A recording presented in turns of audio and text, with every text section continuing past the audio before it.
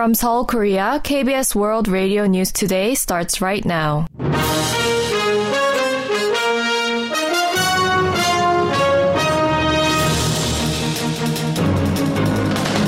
On today's broadcast, talks on lifting the indoor mask mandate could begin next week if the rate of critical COVID-19 cases stabilizes.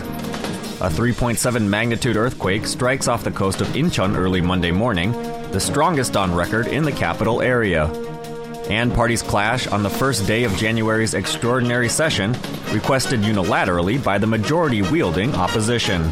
This is KBS World Radio News. I'm Tom McCarthy. The nation's chief advisor on infectious diseases said talks on lifting the indoor mask mandate could begin next week if the rate of critical COVID-19 cases stabilizes this week. In Monday's press briefing, Chung Gi-suk said about half of critical patients eventually succumb to the virus, and the current criticality rate should be brought down through oral treatment and vaccination. The average daily number of serious cases during the first week of January stood at 581.3, similar to the 586.7 recorded a week earlier. Chung did not expect the latest virus resurgence in China or infected arrivals from that country to impact the mandate lifting schedule, adding that the wave of transmission in China appears to have passed its peak. An earthquake with a magnitude of 3.7 struck off the coast of Incheon early Monday morning. According to the Korea Meteorological Administration, the earthquake was reported at 1:28 a.m. in waters about 25 kilometers west of Ganghwa County in the western city near Seoul. It was initially presumed to be a magnitude 4 quake, triggering early earthquake warning systems that included sending an emergency text notification of the event to the mobile phones of those in the Seoul metropolitan area. However, the magnitude was downgraded later after an additional analysis. The depth of the epicenter was estimated at 19 kilometers. Although no reports of damage have been made so far, at least 30 calls were made to the anti-disaster authorities in Incheon from those feeling the quake. It is the first time this year a tremor with a magnitude of 3 or higher has hit the Korean peninsula or surrounding sea waters. It was also the strongest quake in the capital area since observations began in 1978. The rival political parties clashed on the first day of January's extraordinary session. Monday's session was requested unilaterally by the main opposition Democratic Party with its majority in parliament. Referring to North Korea's recent drone incursion as a security crisis, DP floor leader Park Hong-gun called for an inquiry of the government during a plenary session and for the administration's senior security officials to be held accountable. Park urged the ruling People Power Party to fulfill its duty also by handling livelihood bills, such as the one aimed at extending a freight rate system guaranteeing basic wages for truckers. The PPP accused the DP of attempting to protect party leader Lee Jae-myung from indictment by abusing lawmakers' immunity from arrest while Parliament is in session. Lee is set to appear for questioning by the prosecution on Tuesday regarding third-party bribery allegations. The ruling bloc also criticized the opposition for suggesting that classified military information be disclosed during the plenary session, saying such an inquiry should be held instead behind closed doors by the Parliamentary Defense Committee. Three-term lawmaker Ahn Cheol-soo has declared his bid for the chairmanship of the ruling People Power Party. In a press conference at the National Assembly on Monday, the doctor and tech entrepreneur turned politician said he will be a chief that lends support to the president rather than someone who leans on him. Meanwhile, former PPP floor leader Kim Gi-hyun, who declared his bid for the chairmanship on December 27th, held an inaugural event for his campaigning team on Monday. Representative Yoon Sang-hyun has also declared his candidacy for party chief, while former floor leader Na Kyung-won and former presidential candidate Yoo Sung-min are said to be considering running. The ruling bloc's national convention is slated for March 8th. Military authorities have admitted that there were insufficiencies in information sharing and cooperation between the Army's First Corps that first detected last month's North Korean drone incursion and the Capital Defense Command tasked with defending Seoul. In a text notice to reporters on Sunday, the Joint Chiefs of Staff made the acknowledgement for the first time following claims by the main opposition Democratic Party that the drone's detection was not properly conveyed to the CDC.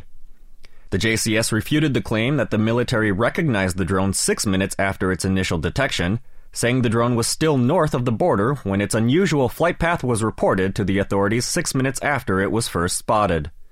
As for the military issuing a readiness posture over an hour and a half later, the JCS said appropriate responses had been taken, including enhanced air surveillance and aerial deployment of troops and the combat preparation of air defense weapons on the ground.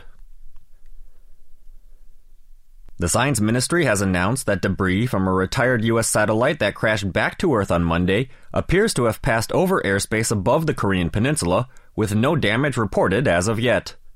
The Ministry of Science and ICT issued an alert on Monday morning, warning that the retired Earth Radiation Budget satellite was set to fall back to Earth, having completed its mission nearly 40 years after it was put into orbit in 1984. The ministry had earlier predicted that the satellite, tasked with studying how the Earth absorbed and radiated energy from the Sun, would crash back between 12:20 p.m. and 1:20 p.m., but the exact time and location would be announced by the U.S. Air Force. The ministry had said that while most of the satellite would burn up upon re-entry, people should remain cautious and call emergency services if they see any suspected debris. A government-led campaign that began in the new year inviting people to make a donation to help revitalize their hometowns and achieve balanced development has gained much traction with the participation of major celebrities and public figures, as well as an abundance of unique regional gifts offered to donors. Richard Larkin reports. The government's so-called Hometown Love donation campaign that launched on New Year's Day was widely publicised after participation by global superstars like Tottenham Hotspur forward Song Heung-min and BTS member J-Hope. Last Wednesday, Sun donated 5 million won, the maximum amount equivalent to around $4,000 to his hometown of Chuncheon, Gangwon Province. The city government expected Sun's participation to draw public attention to the campaign and to the culture of donating overall. J-Hope has agreed to make a donation to his birth district in the southwestern city of Gwangju, while former United Nations Secretary-General Ban Ki-moon donated funds to his hometown in Umseong, North Chungcheong Province. Aside from a tax credit for the donation, the latest campaign stands out due to a wide selection of regional specialty products offered as gifts to donors by the various municipal governments. With a limit on the value of the gift capped at 30% of the donation, local governments have put forth some 5,000 items as of Sunday, around 80% of which are agricultural, livestock, fisheries and processed food products. They include Korean beef, pork, rice, apples, honey, seaweed and even wine. Other gift items include yacht boarding tickets, campground passes, lodging in a traditional Korean village, a temple stay and even a date with a traditional wrestling athlete. Richard Larkin, KBS World Radio News. A fire occurred at a 23-story office-tel building in Busan early Monday morning, forcing residents to evacuate. The fire started at around 6:30 a.m. in the building's parking tower and spread to the top stories of the building located in the port city's Busanjin district. The city's fire safety headquarters sent some 70 fire trucks and 200 firefighters to the scene after receiving more than 70 reports of flames and smoke detected in the building. The firefighters were able to put out the fire's major blazes after 50 minutes at around 7:20 a.m. Although some 30 residents inhaled smoke in the process of evacuating, no serious casualties have been reported so far. The benchmark Korea Composite Stock Price Index rose 60.22 points, or 2.63% on Monday, closing the day at 2,350.19.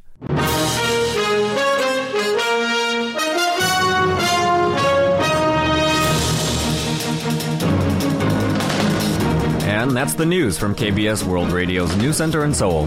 I'm Tom McCarthy.